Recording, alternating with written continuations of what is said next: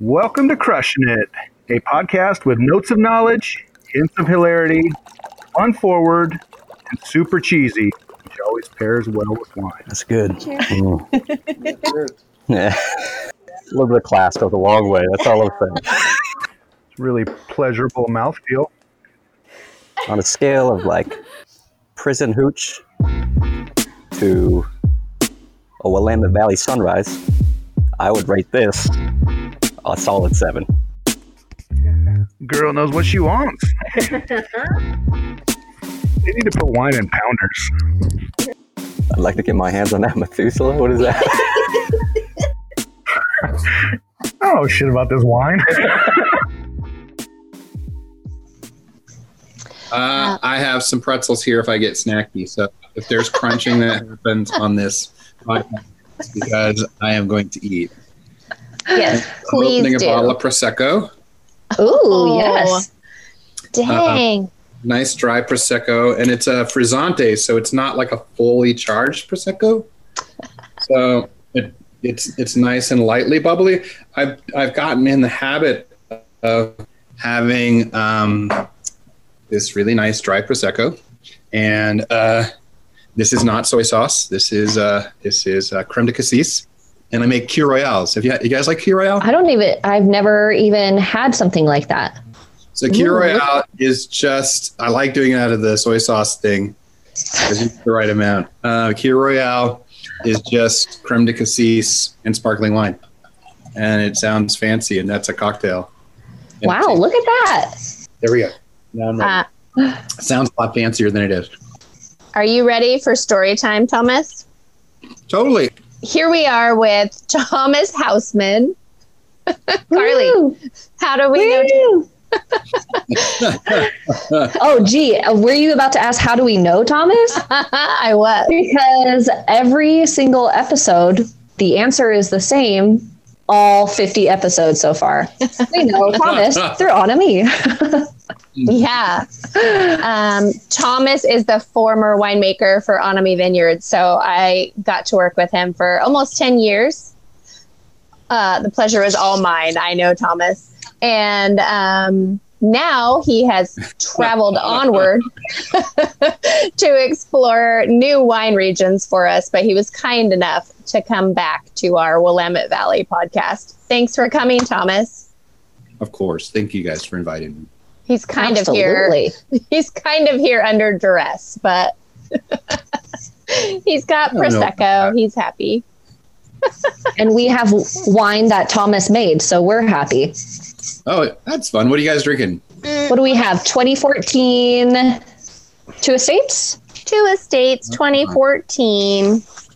We I thought had that recently. It's in a nice place right now. it is really nice. But I know that you didn't have a favorite estate, so I thought maybe we should drink Two Estates. Oh my God, that's hilarious. All right, Thomas, we have two missions in our conversation this evening. The first is to hear your story, how you came to be in wine and the adventures within. And the second then is for you to school us a little bit on screw tops versus corks and why people make the decision and that kind of stuff. Yeah, no worries. I'm up for that. I'm just letting you know I'm in the wilds. I'm on the very tip of the Old Mission Peninsula, and so you can't get really any worse internet connection than what I have. So if I look at you like I have no idea what you're saying. That's really good. That sounds real. That's good. Yeah. So far so good, but you know what? If it doesn't work out, we'll just have to do it again. We'll just keep drinking on Zoom until Thomas blocks us. I like this with a dare. It's kind of fun. I mean, you moved far away and we still get to drink wine with you. This is awesome. Yeah. And I'm in the future, so I can tell you what it's like to drink in the future. That's true. You are in the future. Yeah, where are you, Thomas? I'm on the Old Mission Peninsula, which is northern Michigan, and it's just a tiny little finger of land that sticks out into a Lake Michigan. So much more moderated than most places. Like, for instance, everybody's seeing all the headlines of all the snowstorms that have hit, and we have about 1.5 inches of snow on the ground right now. Oh, That would be enough to shut down McMinnville. So Yeah, I'd be like, schools are closed. I was going to ask you if you were laughing at all the like pictures from Oregon of our snowstorm that lasted a day and then it was gone. But You've had more snow than us. And that's the funny part.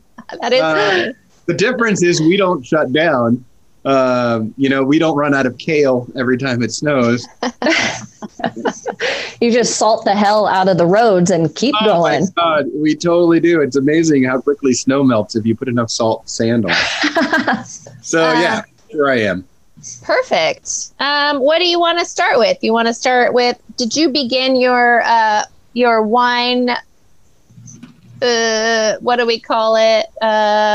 Wine journey, wine Fiasco. life Okay. adventure. Did you start your wine fiasco in the Anderson Valley? Is that correct? Yeah, well, my very first vintage was at Fetzer as an intern, which was almost Anderson Valley in Hopland. And then once I graduated, started in the Anderson Valley and then moved to the Southern Hemisphere and then to Oregon, where and then recently here. So basically, if you don't count the Anderson Valley, I've been on the 5th parallel my entire winemaking career in one hemisphere or another. Whoa. I like that.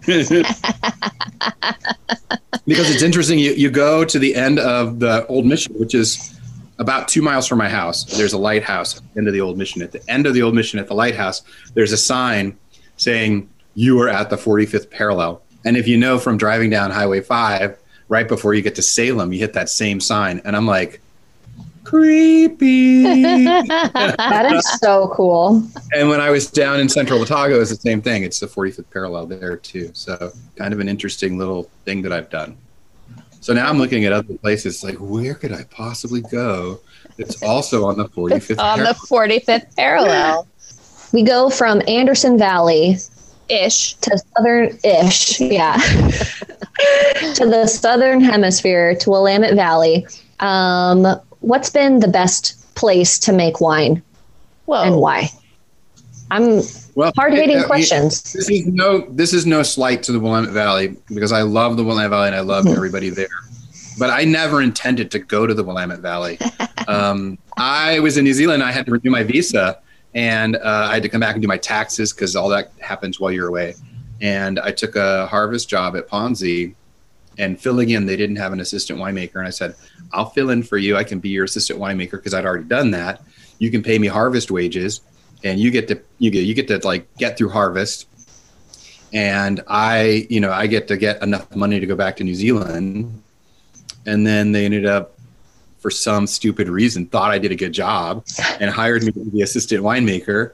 And I stayed in Oregon, but I never planned on staying in Oregon. And if I had my druthers, I think that I would still be living in New Zealand. I love New Zealand, which is a perfect segue into Screwcast at some point. We'll remember that. We'll circle back. We'll circle back. Okay. But this is not your first career. No, it's not even my second career. I've had a lot of careers. I've done just about everything that, any weird job, I've done it at one point or another. Yeah. So tell us how you end up getting into wine and winemaking, if you would. Well, the short story is that I was a home brewer in New York City, and I ended up falling out of love with what I was doing in New York City, which was modern dance, and falling in love with fermentation because it enabled me to be creative. I guess the other part of that, that without going into like the long story, is that I realized when I lived in New York, every time I was out on tour dancing, I loved it. And every time I came back to New York City, I'd be like on the subway for a day, all cheery and looking people in the eye, and nobody would make eye contact, and they're scowling. And then it took about a week, and I was one of those people. I realized I hated New York, and it wasn't my place. Either you're a New Yorker or you're not. I had a tree outside of my kitchen window in my apartment in Queens, and I would look out, and if it had no leaves, it was winter. And if it had yellow leaves, it was fall. And if it had green leaves, it was not winter or fall. So it was like, that was my connection to nature. And I realized that it was like, I am going through my life, I'm being really creative, but I'm not seeing sunrises. I'm not seeing sunsets. You know, I just was like, I feel disconnected from nature. And I managed to find a career where I could be connected to nature and be creative. So you're in New York, then how do you get into the wine world? Well, I left New York. I got a scholarship to go to school, and I ended up getting a scholarship to UC Davis, and went to UC Davis to check it out. And I mentioned that I was a home brewer. And at this point, UC Davis wasn't the UC Davis we know now. It was still a really great research institution, but they hadn't built the brand new winery. So I went there, and they were touring me around and telling me how I should be like, you know, oh, you should be so honored you made it into our program, and it's very difficult and all this and that. And I go into where they're making wine, and they're making wine in glass carboys. And I'm looking at that, and there are a bunch of them. It's like in this tiled, it looks like an old lunchroom. You know, it's completely tiled and very antiseptic, and there's a bunch of jugs of wine in there. And I'm thinking, this is what I've been doing in my kitchen in Queens. You know, this is no different. And I had a friend that said, you know, you should go to Fresno State and you should check it out because they have a really great program. And I had graduated my first career as a dancer. I graduated from Fresno State, and I made a promise to myself that I would never go back to Fresno. Like once you leave Fresno, you never go back. And I apologize to anybody out there that might be from Fresno, but sorry, Fresno. Yeah. Anyway, went to go to Fresno State. I went there and I sat down with the director of the program. And the first thing he said to me is, why do you want to be a part of this program? And I'm sitting there, you know, all cocky because I got into UC Davis, right? And I'm thinking to myself, well, I don't want to be a part of this program. I'm only here because somebody suggested it, right? And I didn't say it. I just kind of kept my mouth shut. And I was like, well, you know, blah, blah, blah, blah, some bullshit answer. And then he started like, oh, I forgot to mention, at UC Davis, they gave me like this photocopied, like, here's your course schedule for the next 3 years as a, you know, post-baccalaureate. And it was just like, they just handed, it's something they gave to everybody, right? And Carlos Mueller sat down and hand wrote like my entire thing. It's like, you want to take from this guy, you don't want to take from this guy, you want to avoid this, you want to maybe go to summer school so you can get like, and I'm just sitting there going, holy shit. You know, like this is the attention to detail that Davis doesn't have that Fresno State has. And then we walked out of his office across the hallway into like a state-of-the-art 20,000 case winery. And I was like, I've never been in a winery. I've never made wine. Don't know a whole lot about wine, but this is how I learned. I was a dancer. You learn by doing it, not by reading a book on how to do it. So I ended up saying hasta la vista at UC Davis and went to Fresno State. So from Fresno State, I mentioned my first harvest was in Fetzer. I was in school exactly 2 weeks, and I noticed on the wall there was a posting for an emergency position that somebody had like, you know, they dropped out at the last minute at Fetzer.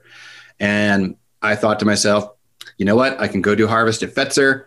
If they accept me, I'll know whether I like this whole winemaking gig or not. And if I hate it, I'll go back to dancing. So the moment, and I'm going to stop talking and I'll let you guys talk in a second, but I want to tell you this because this is my favorite moment where I realized I was in the wine world. And you'll understand this because you've both been in the wine world.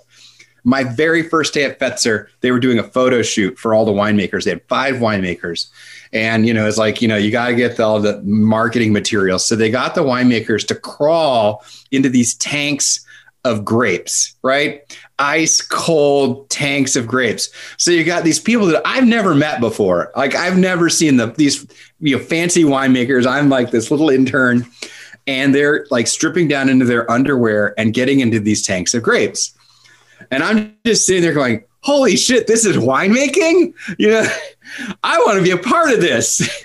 And then they got out and they had like big wads of grapes inside their underwear. And my job on my very first day of work in the wine industry was to hose grapes out of winemakers' underwear. I knew I had found my people. That was your job. That's what sold you. Welcome to winemaking. Yep, I'm telling you. I told you, I have very realistic ideas about what my expectations should be. Tell me you've not seen anything like that at all. Like, come on. I'm just surprised. Why didn't you ever bring that to the Willamette Valley? I feel like the things that we did at Anime equaled that, if not surpassed that in so many ways. Even though there was never grapes in the underwear, I feel like we definitely went above and beyond on so many occasions. That's true. I was going to say, Carly and I probably missed the day when you and Andy were shoving grapes in your underwear, but not the case. But you didn't miss many other days, which were equally as shocking and horrifying. That's funny. So you were like, all right, grapes in the underwear, I'm sold. I'll go back and finish my studies at Fresno State. I did. Yeah, I went back and finished it. And I think what I learned, the serious thing that I learned there, I worked with 5 winemakers. I was the liaison between the winemaking team and the cellar. And every day I would sit down and I would I would go through and I'd taste and smell through the winery. And then I would sit down and have this conversation with winemakers, and they all shared tanks. They didn't necessarily share programs. So there was an organic program and a reserve program and like the supermarket program that we've all probably had from Fetzer. And I realized early on that there was a place for everything, and there was a philosophy, because every different winemaker had a different way of doing things, and every way was right. And I think early on I realized that, you like what you like. There's no one way of making wine. And, they were all equally committed to making really great products, regardless of what the tier was. And I think that was probably the most important thing I could have learned from the very beginning that they don't teach you in school. I mean, think about it. I mean, if you have $8 and you want a really great wine, and that's all you can afford, somebody put as much work into that $8 wine as the $80 wine.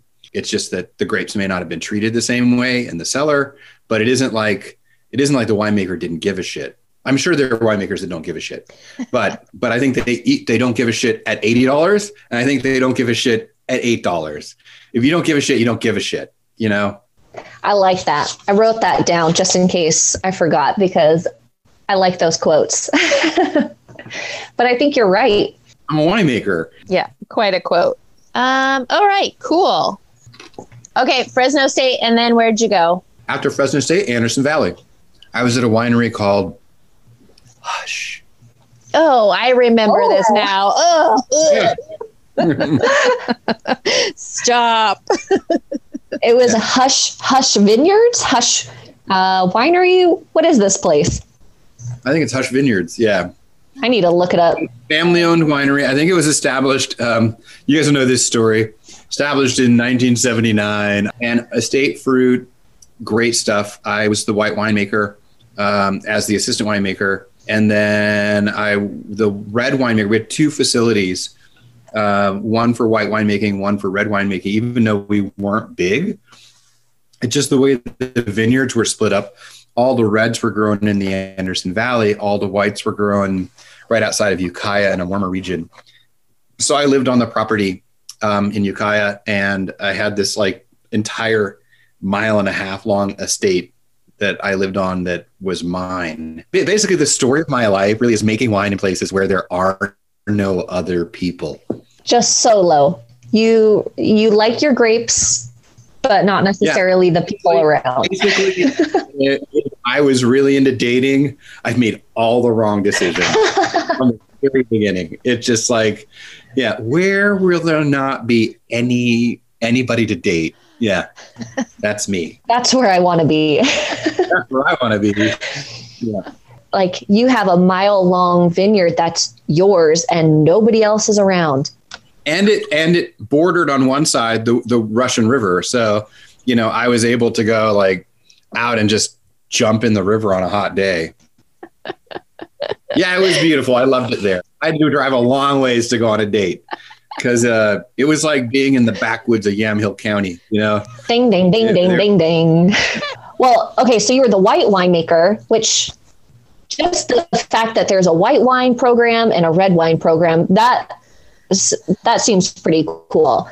And then did that kind of like develop your love of white wine making? Because I know that you like making your white wine. Or was that like before you already loved making white wine and you're just lucky to land that? No, I think when I graduated, I think most winemakers, when they're like just fresh out of school, they're like, I'm going to make red wine because that's what gets all the attention. And I went there and I fell in love with Sauvignon Blanc, among other things, but Sauvignon Blanc particularly.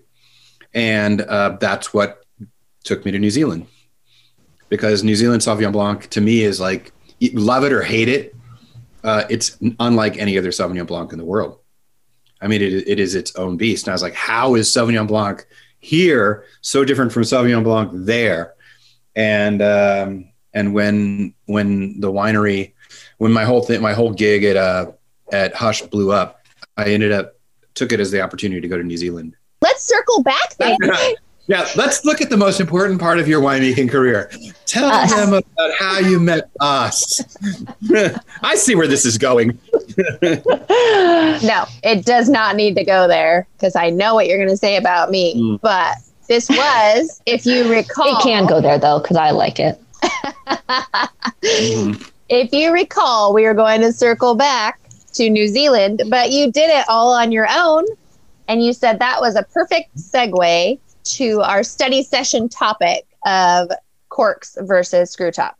So the whole versus thing we can just get rid of. Oh, that's not okay. I just meant comparison wise, not one or the other. No, but I feel like I'm just going to start this out by saying I feel like there's the versus thing has been set up by a bunch of marketing. So, for instance, when I was going to school, my professor was he wrote textbooks, one of the most regarded winemakers of his time. And he was hired by the cork producers in Portugal and Spain to clean up their operations because the amount of TCA they had in their facilities was just grotesque. I mean, at that point in time, like this is the late 90s when he probably was there probably in the mid 90s. He was telling these stories about like giant slabs of cork oak bark sitting in pools of water. It sounded like Cannery Row, Steinbeck, right? yes, but time out. What is TCA? Okay, trichloroanisole. It is basically, for most people that don't know what that smell is, it smells like baby carrots. So we can circle back to how baby carrots and TCA and all this. I'll tie this all together for you without having to do it. So he went to these facilities. I'm going to do it right now. Watch how this happens. So corks are a natural product. They're made from the bark of an oak tree. They peel off the outside layer and they dry it in like it looks like sheets of almost like plywood. And then they take it to these factories and they stack it and they punch the pieces. The little cork pieces are actually through the layers of cork. And so these factories that they steam them slightly to make them more malleable, and then they punch the corks out. But they were storing all this stuff with puddles of water, and they were using bleach and other cleaners. And so back to trichloroanisole, TCA. So you have the mold, you have chlorine. And when you take chlorine in the mold, you put them together, that's the trichloroanisole part. You end up getting TCA, that kind of musty, cardboardy, moldy smell that is TCA, and it permeates the cork. So they hired Ken Fugelsang to come in as a wine professor, as a consultant, to try to figure out how to clean it all up. Because the amount of cork taint they were having at this point was just astronomical. So I was, this is something that he told these stories about when I was in school. And then I went to New Zealand, and I go to New Zealand, and almost 100% of all the wineries there at some point in New Zealand, because you think about when they sell corks to, the best corks go to France. because that's, France, Spain, Portugal, because that's where they come from. And then once they get their share, then it goes to the United States, because I think that's the biggest market. And then after the United States, it goes to the rest of the world. So by the time it got to New Zealand, they were getting all the shitty, nasty, awful corks, right?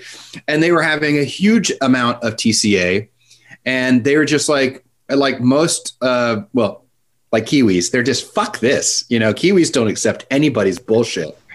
Like, fuck this. We are not going to get like all your nasty, sloppy second corks, and our wines are ruined. So they decided, basically as an industry, screw caps, because screw caps do not in any way give you TCA unless you already have it in your winery, which goes back to the mold plus chlorine thing. If you're cleaning in your winery with chlorine and you have mold, you can infect your entire winery with TCA. So that can happen, but 90% of the time it's in the cork.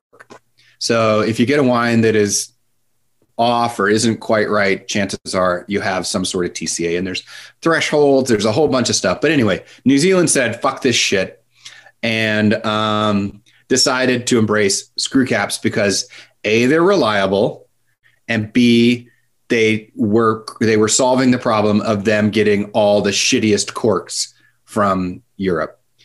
Well, lo and behold, Australia, New Zealand, they both embraced screw caps. So when they did that, the cork market, the cork producers started seeing their profit margins started to kind of go down, because then once they did it, other parts of the world started doing it. The amount of screw caps that were starting to eat into their profits made the cork producers clean up their operations. They were already trying to, but there wasn't the incentive that it was when they started losing money. So that'll make anybody change their tune, right? So it's the law of the land, right? It's about losing profits. And all of a sudden you're like, wait a minute. What they really did is they started a huge multi-million-dollar ad campaign, and they started marketing. They basically attacked their adversaries. And so at one point they're cleaning up, the other point they're attacking their adversaries and promoting what a great product this is. Now, I want to point out, I am not anti-cork. I like corks. I don't have a problem with it. I think that we should have more cork in our lives because it's a great product. There's so much rhetoric between cork versus screw cap, which I feel like is just a winemaking choice. You make that choice for a number of reasons. But you have to realize that so much of what that versus thing is a marketing campaign that's a multi-million-dollar targeted campaign by the cork producers. And that's the part that bugs me, because it's like they've created a lot of hoopla where there shouldn't be hoopla. You freaking cork people. Yeah, it shouldn't be hoopla because they're both obviously good options. It's like what you said, like it's up to the winery and the winemaker to make those decisions based on whichever way they want to go. Well, and they've made it a thing about sustainability, right? But if you look at the single most, I guess, carbon intensive product or part of packaging, it's glass. And we've all been there with these bottles, these big bottles that are like driving a Corvette. There's no reason to put a wine in that big ass bottle other than you're trying to impress somebody for something that you obviously are lacking, right? A great bottle of wine does not need a giant bottle to put it in. I'm not going to say anything about what I'm trying to say. I mean, okay, yes. So anyway, the thing that the part of packaging that nobody ever talks about is really glass. And how we have really heavy glass, and how most glass isn't recycled. Like they check the list off of all the wonderful things they do that people want to hear, and then they buy glass from China when there's a glass factory right down the road. It's just because they can shave 30 cents per bottle off, and it's okay, so you're shipping glass, the heaviest part of the packaging across the world. So you can save 30 cents per bottle so you can make a profit, but you talk about being biodynamic. And nobody ever talks about that. They do the cork versus screw cap. And that's the thing for me that I find it's put whatever you want in your bottle that makes you happy as a winemaking choice. But don't ever turn it into a versus, because to me, it's about, I mean, they age differently, and we can talk about that. They're different packaging choices, but there's this hoopla that has been created as part of a marketing campaign, and everybody has swallowed it hook, line, and sinker while not looking at the obvious thing that we should be talking about. That's my little spiel. You got me on here. I'm done. No, that's good. That's super interesting, because we're hoping to chat with a all-female wine making production, Nomen Wine, and they do PET bottles. So they took out the glass, and they're doing PET bottles instead because of exactly what you were just talking about. Exactly. It's why wine in cans, but I think that one thing you have to be careful about with plastic bottles is if you're selling something that is I guess, that isn't meant to be something that you really age a long period of time. I honestly don't know the aging potential of plastic, but I have heard people say that, they aren't designed really for laying things down forever. Maybe you guys should lay down some Pepsi and and see how that works out. I do think it is a more permeable packaging choice. I may be wrong. Yeah. Well, I think they acknowledge the fact that it's not for aging, but they also did a bunch of research to show that show the percentages of people that consume their wine within X amount of time from when they buy it. And so why are we shipping them wine in these heavy glass bottles if they're not putting it in a cellar or whatever? They want to drink it. You're in love. Hallelujah. I'm totally for that. For instance, I talked about we make rosé, and we have so many people that want to take the rosé to the beach. We have beaches here in Michigan. That's nice. Beaches. I would never get in the water because it looks freezing cold. I've not actually got in it. It might not be, but it looks like I could picture icebergs in it. Still like Oregon without the sharks. So, you can't take glass to the beaches here. So I'm like, why don't we put a third of our rosé into plastic bottles? Because we know that people want to go to the beach with it anyway. Now we've solved a bunch of problems. And to me, it totally makes sense. I think that they're spot on with that kind of decision. We are shipping a lot of stuff around, and as we know from shipping, it's expensive, it's carbon intensive, and it doesn't make a whole lot of sense. And yet, once again, we go back to we take that tiny little cork and that lightweight little capsule, and we turn that, these are you got some sort of melodrama. It's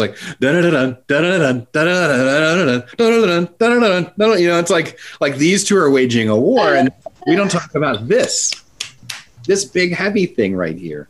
And if you've ever gone backpacking or camping, you do not want to take this into the woods. No. So, you have to leave room for your hair dryer and straightener, right? I don't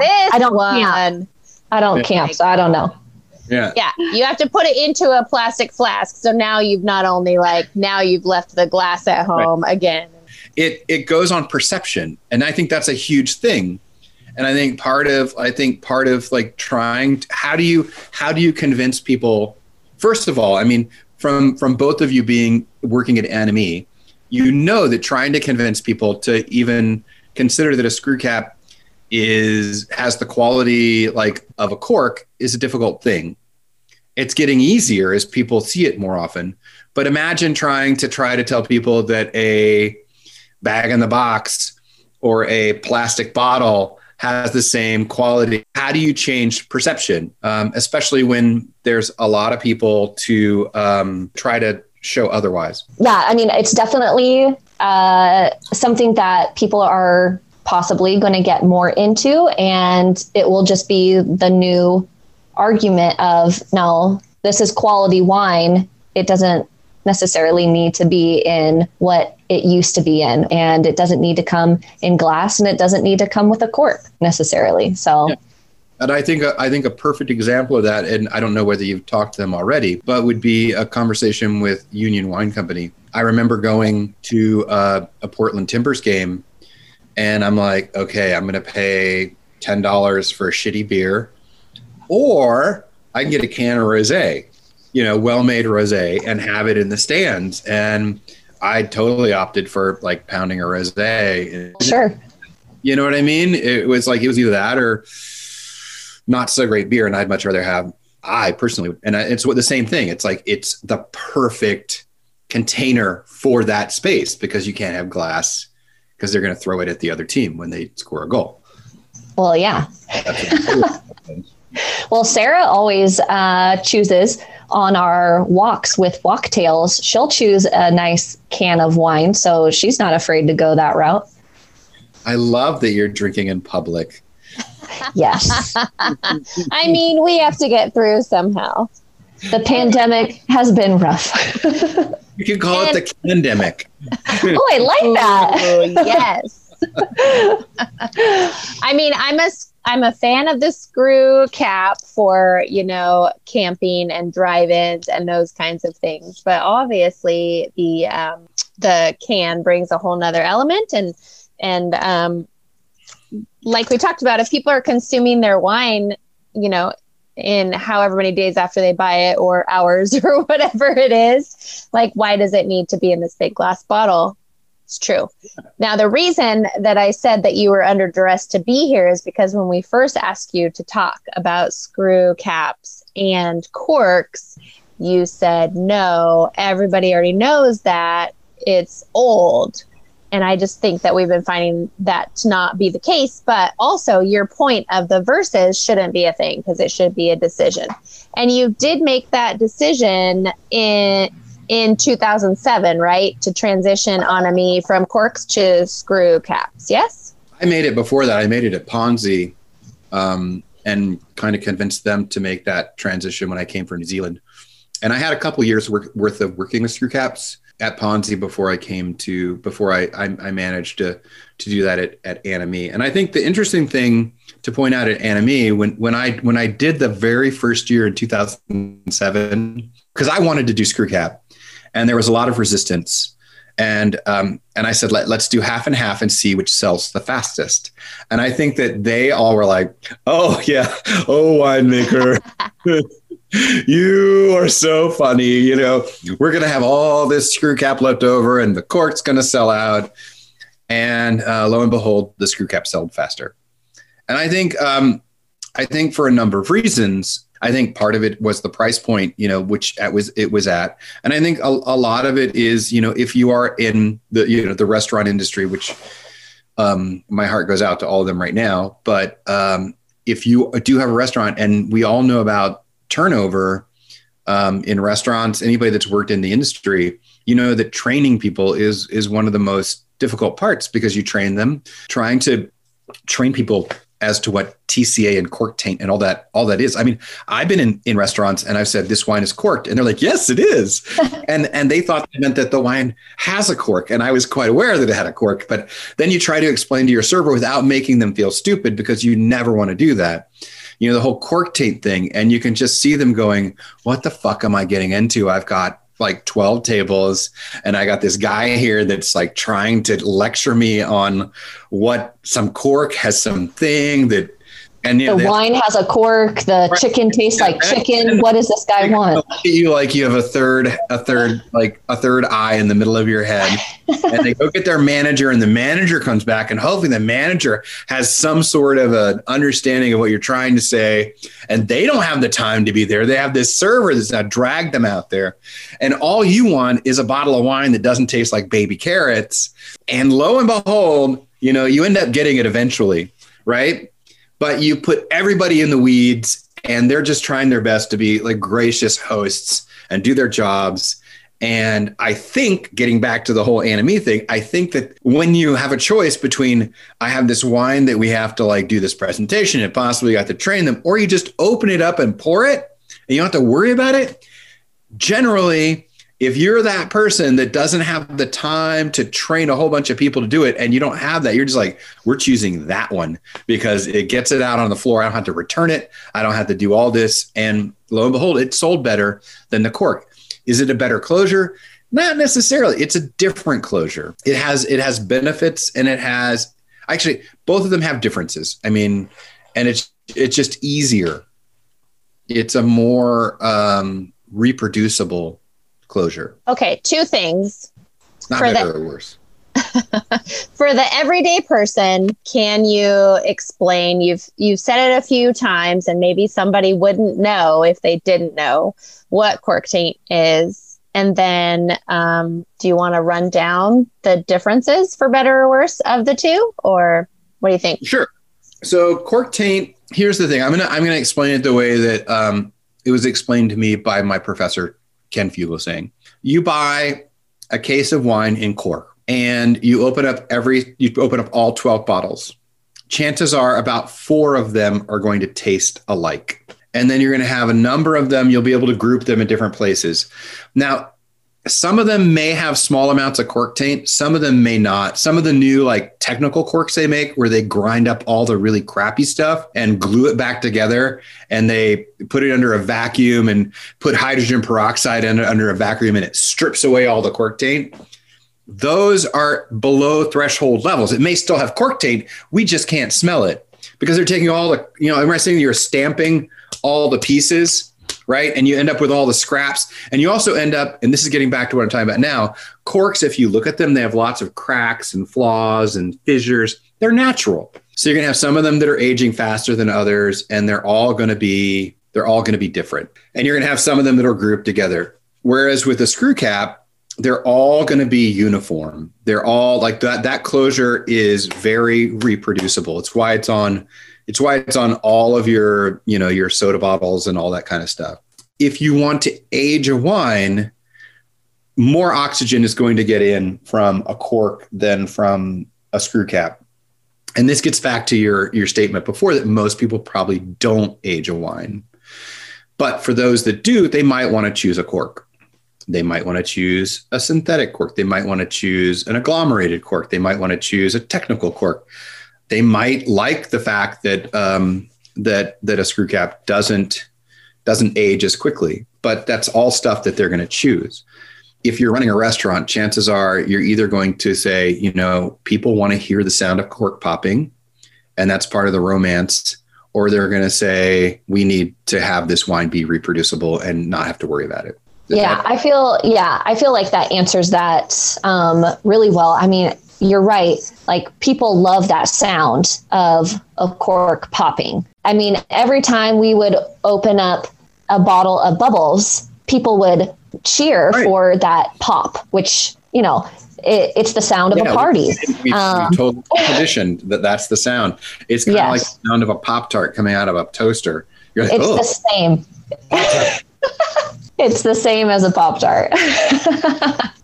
I feel like we have a few pieces. Is there anything else, like, for maybe like your real big push on why you wanted to switch it over? Was it because at Onami, I guess I'm saying, is it because you wanted to make it super just like reliable and reproducible, and you didn't have to worry about the TCA baby carrots?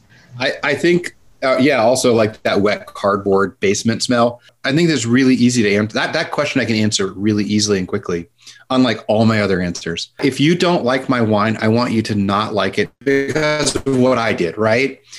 I'm not going to take it personally if you don't like my wine, but I want to know that if I went to all the trouble to make a wine, that you're tasting what I did. And if you don't like what I did, then that's fine. I'm cool with that. We all have different tastes, but if I go to all the trouble and I make a wine and you don't like it because it's dumbed down by a cork, because sometimes when you get cork taint, you don't taste like that moldy part. All it does is kind of, if it's sub threshold, it just dumbs the wine down. How many times you had a wine, you're like, this just doesn't taste like the other one I had. And that's subliminal cork. I mean, that's like sub threshold level cork taint. And so I wanted to know that when I put that wine in a bottle, that every bottle would be very similar and that you would get the same thing every time. I wanted that reproducibility, but I also wanted at the same time to know that if somebody just did not love it, it wasn't something that was like, oh, well, maybe try another bottle. You might like it. It's just like, you don't like my wine. That's cool. There's a winery down the road. Yeah, luckily there's a lot of wineries around here. It's interesting when I left when I left Anime, which, as you know, was a difficult decision. I never really wanted to do that. And I came here and I was like, we have all screw caps on all the still wines, and all the sparkling wines have crown caps. Nice. So, all right. I don't have any corks at all. So that part, like check that box off. Mostly estate wines. And then I'm looking forward to you all and a lot of other people to be able to try to taste some of the things that I'm making that are the same and yet different. I know that we can certainly do let's do a little side by side, Sarah. We can have our Anami Rosé of Pinot Gris and then our Two Lads Rosé of Pinot Gris. That'll be fun. If you're up for a road trip, you want to come out here and go fat biking or cross-country skiing or any of the fun things that actually happen in summer, you're always welcome. I have a house 100 feet from Lake Michigan. Yeah. Oh my gosh, that's awesome. That's so cool. Literally out the back door. That'll be a fun adventure for you, finding out all the new Michigan things to do. Yeah, I think it's a lot like being in Oregon. You hang out with your friends and you drink beer when you're allowed to hang out with your friends and drink beer again. I loved this. This was so good, and I've missed you. I've missed you guys too. Thank you. We do miss you, Thomas. It's so good to see your face. So nice to talk to you. When you see Gabby, give her a huge hug for me and tell her congratulations on getting married. Well, we hope to see you back, but if not, we'll just keep following you from place to place because we love what you're doing. We love your wine. Obviously, we drink it all the time, and our families love your wine. So, we'll follow you to wherever you go. That is a promise. Well, that's wonderful. I miss you. Take care. Miss you. Bye. You too, Thomas.